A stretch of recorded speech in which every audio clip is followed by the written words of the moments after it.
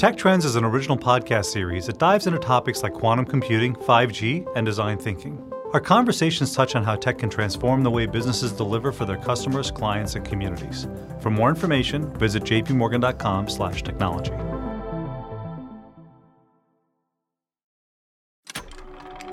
This is MIT Technology Review.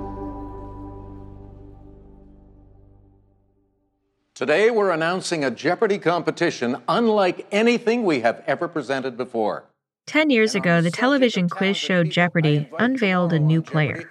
It's an exhibition match featuring two of the greatest Jeopardy players in history. Their challenger? Well, his name is Watson. Watson is an IBM computer designed to play Jeopardy. Watson understands natural language with all its ambiguity and complexity. And perhaps not surprisingly, given that playing Jeopardy is the thing it was designed to do, Watson was good. Really good. Watson. What is Istanbul? You're right. Watson. What is Parliament? Right. Watson. What is ancient Greek? Yes. Watson, back to you. After 3 nights of this, Watson won, beating the 2 best players in the game show's history. From chess to Jeopardy to esports, AI is beating humans at their own games, so to speak. But that was never the ultimate goal. Researchers are trying to build intelligent systems that are more useful and general purpose than anything we have. If the human brain can solve all kinds of different tasks, can we build programs that can do the same thing?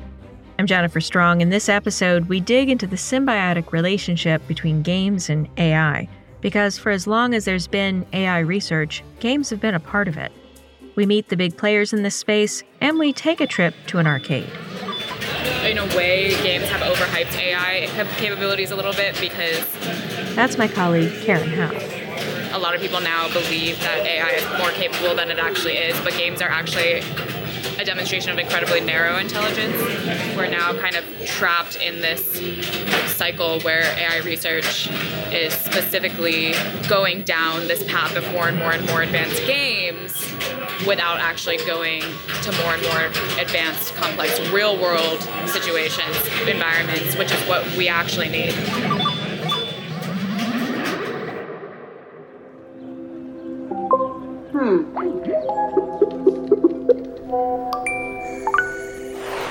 Let's go. In Machines We Trust. I'm listening. A podcast about the automation of everything. You have reached your destination. Games have been a part of AI since AI started, or since the very idea of AI started. Julian Tegelius is a professor and computer scientist living in New York City. I work on AI for making games better, and also games for making AI better. He's giving me a history lesson on this relationship between games and AI, and somehow he manages to do it while also playing a few video games that he's been working with. I particularly work with the video games and sort of modern video games because really chess and Go and all that, we're sort of done with that. It's like, not to discourage people that like playing chess and like playing Go or poker for the mental challenge, that's fine. But, there are so many more possibilities, so many more interesting challenges in the other games. How did you get into this field? Yeah, so when my mom gave my cats away, it's true. She got allergic. And so what are you going to do? So she gave me a computer before, a Commodore 64. And I started playing all these games. And I got really fascinated by these little worlds. And then I grew up, more or less. I grew up, I finished high school, I started studying philosophy and psychology. I was interested in how does the mind work? What is the relationship of consciousness and intelligence? And how does it all come about? These questions brought him to an early paper by the pioneering computer scientist Alan Turing. He was the first to prove that building a computer was even mathematically possible. That paper is largely about games. It's about the imitation game, what's now called a Turing test, where you try to tell whether someone you're chatting with, essentially, it wasn't called chatting in the 50s, whether someone you're talking via text to is a computer or a human. It's also about chess, because chess became very early on a core focus of artificial intelligence research. We think of people who play chess as having a certain level of intelligence, and so the game became a way to gauge how intelligent machines are too. And fun fact, the very first chess-playing program was written before a computer even existed to run it. Turing played it in 1950 using an algorithm worked out on paper. It didn't work very well. But people continued to advance this research for decades. And then, in 1997, IBM's Deep Blue computer beat Garry Kasparov, the reigning world champion of chess. Are we missing something on the chessboard now that Kasparov sees? He does not look, he looks disgusted, in fact. He looks just, whoa! Look, Kasparov, after the move C4, has resigned. And this was a huge intellectual event because people were thinking, okay, what now? Did we just solve artificial intelligence? And it turns out that no, you didn't, because this chess-playing program couldn't even play checkers without significant reprogramming. It couldn't play Go. It couldn't play lots of things. And even more, it couldn't tie its shoelaces. It couldn't cook macaroni. It couldn't write a love poem. It couldn't go out and buy a newspaper. It couldn't do any of these things that humans do all the time. It really could literally just do one thing. It could play chess. It was damn good at it, but it could really only play chess. So, humans had solved what was believed to be the biggest challenge of creating intelligence. But when you looked under the hood of the program, he says it was essentially just a kind of search.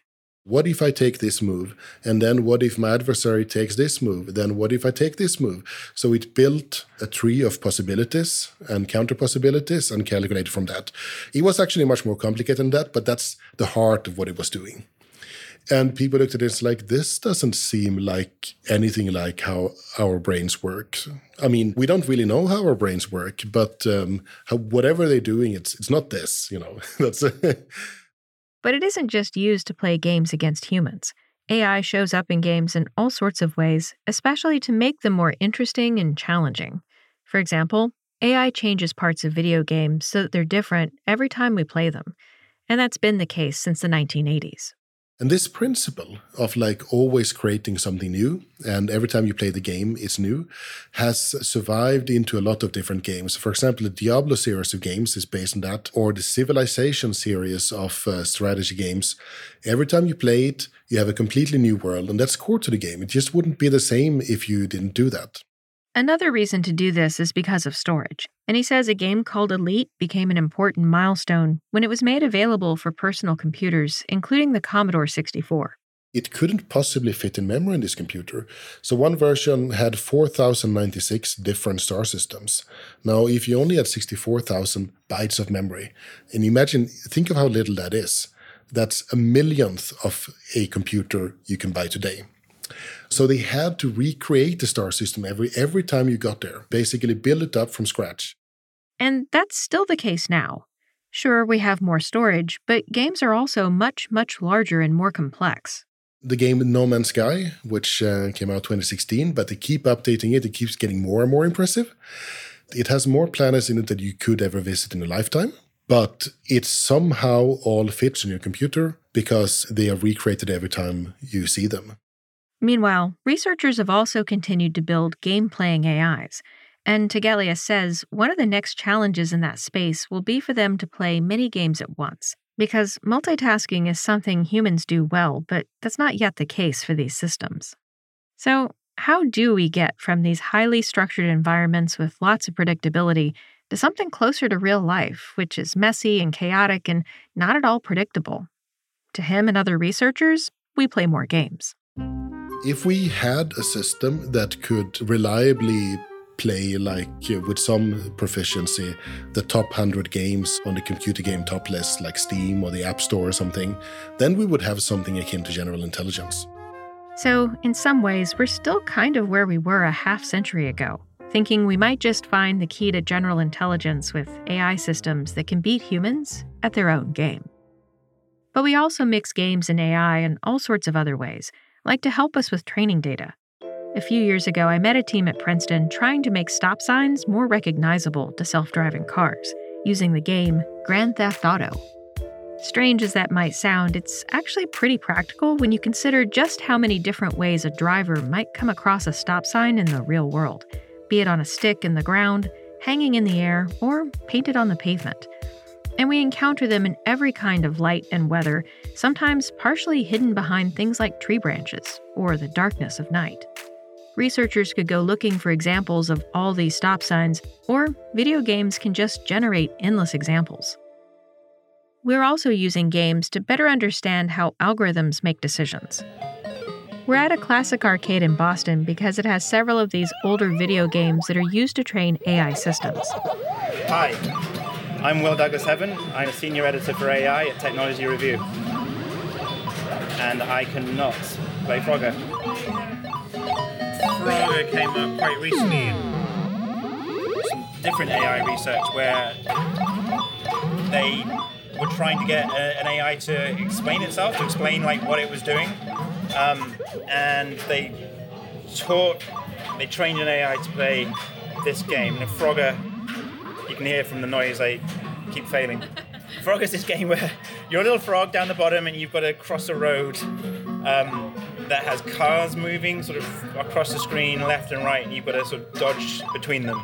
And then you get to a river and you jump on the back of turtles and logs to get to the other side without falling in, like I did there. Anyway, so it's a game which has got lots of definite actions that you take at each step, and so when they trained the AI to do it, every time it took an action, they got it to explain in human understandable terms why it did that. Basically, AI plays the game, and over time it works out how to succeed. Random moves evolve into complex strategies, even some we didn't know about. Threw the AIs at these old games and just showed them the screens that they had no idea how to play. It was just pixels on the screen. Stuff happened. They, tried things, and sometimes they blew up. Sometimes they shot the alien ships, and using only sort of the rewards from when they did something right, the score went up. They slowly worked out, how to play the game, and they went from understanding nothing to, in many cases, sort of beating the high scores of the best human players. And in even some really cool examples where they actually found ways to beat the game that humans hadn't discovered. One example of this comes from a game called Q*bert, which puts players on a pyramid of squares. The basic idea is you've got this little guy who jumps down the pyramid from the top, landing on the squares, and when you've changed the squares all to the same color, then you can move on to the next level. But the AI, I think on the first level, changed all the color of the squares and then kept jumping up and down the squares rather than moving on to the next level, and it found some bug in the game that allowed it to sort of get an infinite score in a really short amount of time, and even the designers of the game hadn't seen that bug before. After the break, we'll meet some pioneers behind major breakthroughs in this field. But first, I want to tell you about an event called CyberSecure coming up November 16th and 17th. It's Tech Review's cybersecurity conference, and I'll be there with my colleagues. You can learn more at cybersecuremit.com. We'll be right back after this.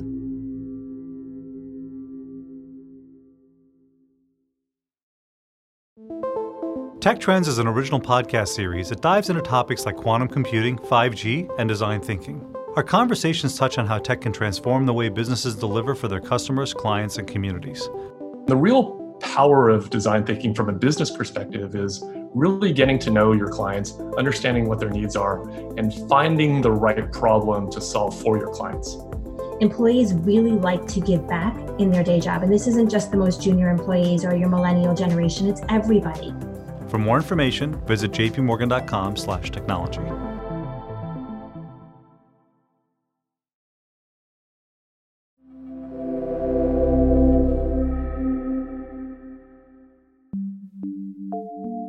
My name's David Silver. I work on artificial intelligence and I apply it to games. I work for a company called DeepMind, and our goal is to try and use artificial intelligence to try and build a system which has some of the smarts that are inside the human brain. DeepMind is at the center of this work with games. It's a research lab that's part of Google's Alphabet. If the human brain can solve all kinds of different tasks, can we build programs that can do the same thing? He's the lead researcher behind some of the best-known AI systems that have mastered how to play games. starting with board games, including the ancient Chinese strategy game of Go.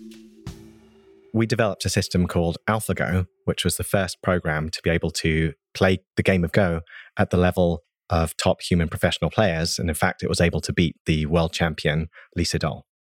There's this huge space of games, many of which have these beautiful characteristics that allow us to really just dive in and understand, one piece of the world in isolation without having to deal with all of the immense complexity of the real world all at once.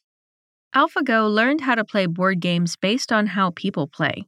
Silver's next system, AlphaZero, learned to play board games and video games in a different way, by learning the rules of a game and then playing itself over and over again.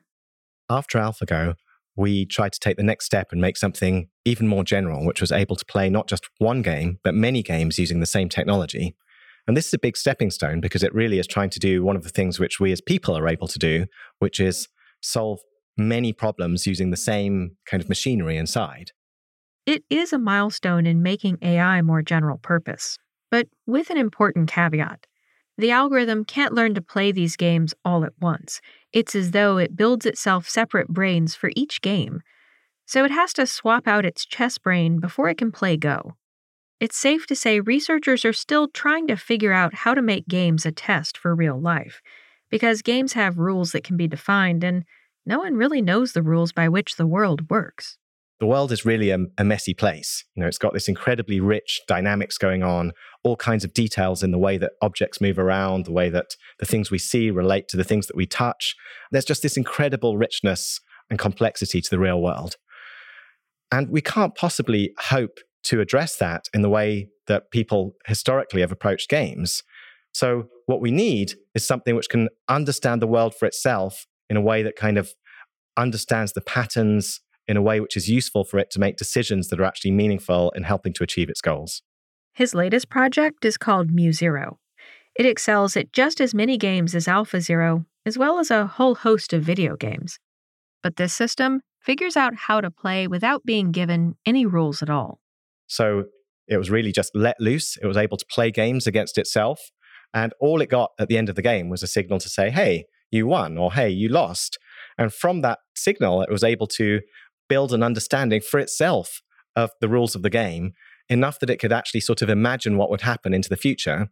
And once it had this ability to imagine into the future, it was able to search and start looking ahead and start thinking into the future and saying, aha, now I understand how this world works. I can start to imagine what would happen if I played this move or took this action. And so that's really a key step that we need and something we believe is very important going forward for the future of AI.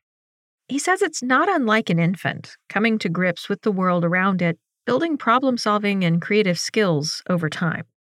I think we're already seeing examples where within constrained domains that we see algorithms that are, to all intents and purposes, creative. I mean, what is creativity after all, other than the ability to discover some new idea for itself? And I think that's the essence of creativity. The essence of creativity is what our algorithms are doing, which is to discover step by step something new and to learn through their experience that this new idea that they've come up with is actually something which is powerful and which helps it to achieve its goals. So I think in the future, we'll see more and more creativity of this form. We'll see machines which are able to discover for themselves ideas that help them to achieve goals, not because a person's told them this is the thing you need to achieve that goal, but because they've figured it out for themselves. And that creativity has led AlphaZero to discover new things about how to play chess. Now, human players are actually adopting it in their own games, calling it playing an AlphaZero move. Welcome to another episode of Attack Like AlphaZero. I hope you are ready for today's lesson. That's also happening with esports, which are video game competitions that are often played in front of a live audience, similar to a sporting event. With a worldwide audience of nearly 500 million viewers tuning in to watch their favorite games played by some of the best gamers in the world. Here, too, AI is being used in a bunch of ways, like coaching tools to help people get better at playing. And, once again, researchers are also aiming to use esports to make their AI systems more intelligent. We're imagining that at some point there will be general artificial intelligence systems that can really solve problems quickly, can learn maybe at the level of humans. David Fari is a lead researcher at OpenAI, the research lab founded by Elon Musk and a bunch of other Silicon Valley luminaries. It created the first system to beat world champions at an esports game. The game is called Defense of the Ancients 2, which everyone calls Dota 2, and there's a new documentary about this win called Artificial Gamer. When you look at the game of Dota, there is 10,000 plus variables every moment that your system has to take in. The AI learns in a very different way than humans. It plays against copies of itself many, many times off in the cloud. Fari oversaw the Dota 2 project called the OpenAI 5, and he demonstrated how it works at Tech Review's AI conference, MTech Digital. In the upper right corner of this screen, we see a very big zoomed out view of the whole world of Dota. In the lower left corner, there's one team's base. In the upper right corner is another team's base. Each team is trying to move their characters around, cast spells with their characters, attack the enemies, and so on to ultimately invade and destroy the other team's base. These more complicated systems, like robotics and video games, have a different feel to them because you get an observation of the state of the game, and then you choose an action to take. And then the state of the game changes in some way depending on that action you took. And then you get a new observation, and you can choose a new action. And this loop happens over and over and over again. And so you have to make decisions that have long-term consequences down the road. So the way we do this is relatively simple, conceptually at least. We have agents that start out playing totally randomly, and we just have them play them against themselves, a clone of themselves, over and over and over again. And if you're thinking this might take a really long time with such a complicated game, you're not wrong. But OpenAI's ability to run it on 200,000 machines at once helps. Basically, it's able to gain about 250 years of experience per day. And if the system does something that works, it's updated to do that thing more. And if something bad happens that doesn't work, then the system does it less. We started out with a limited version of the game. We were eventually able to beat our developer team, which was very fun. And then we added more pieces of the game. We let the agent train for longer. And we were able to beat some amateurs and then some semi-professional humans. Eventually, we decided to go to a large tournament that this game has. Be their last stand. Dendy's back. He's going to try to focus everybody, but there's so much stuff. Hitting on the throne. There's no more glyph available. Down to a half HP, a quarter HP. Alliance surrounding him from all sides. BKB, they want this round. They're going to do it. The Kings of the North. Alliance wins. They win TI3. The Alliance just won $1.4 million. They are. So this game has millions of human users who compete at these tournaments for large prizes, which ensures that we know there are humans who are playing at a very, very high level of skill. In August of 2018, we took our agent to this tournament. Their AI played against two professional teams that had already been eliminated from the tournament and narrowly lost. But the following year, with more training, the AI was able to beat the former world champions 2-0. So OpenAI 5 is trained with no humans in the training process. So it just plays against itself in these cloud servers over and over and over and over again. And then we want to play it against a human. We take a snapshot out of the cloud and play it against a human, but we never feed that data back into the training process. But there's still this question of whether games can help us train AI to be more useful. Right now, we have systems that are extremely good at one thing, but we don't yet have models that can do lots of things at once. Once again, my colleague, Will Douglas Heaven. The trick is going to be, I think, stepping back from building AIs that excel at specific strategies or techniques or have a brilliant workaround for this particular rule or move. You know, the kind of thing that we've been seeing in these AIs that can learn to play games. To really understand the next stage of this research, it might be helpful to think about the way kids play on a playground.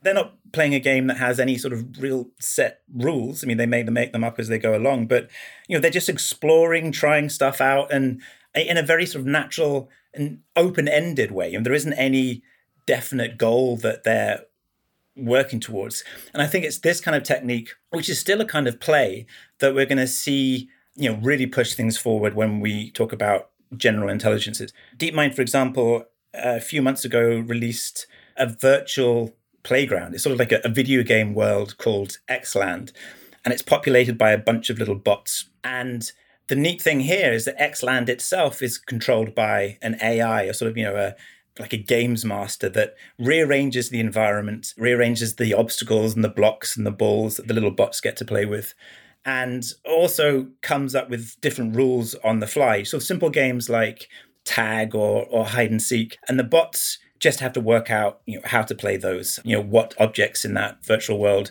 will help them to do it. And they learn general skills like exploring, just trying stuff out.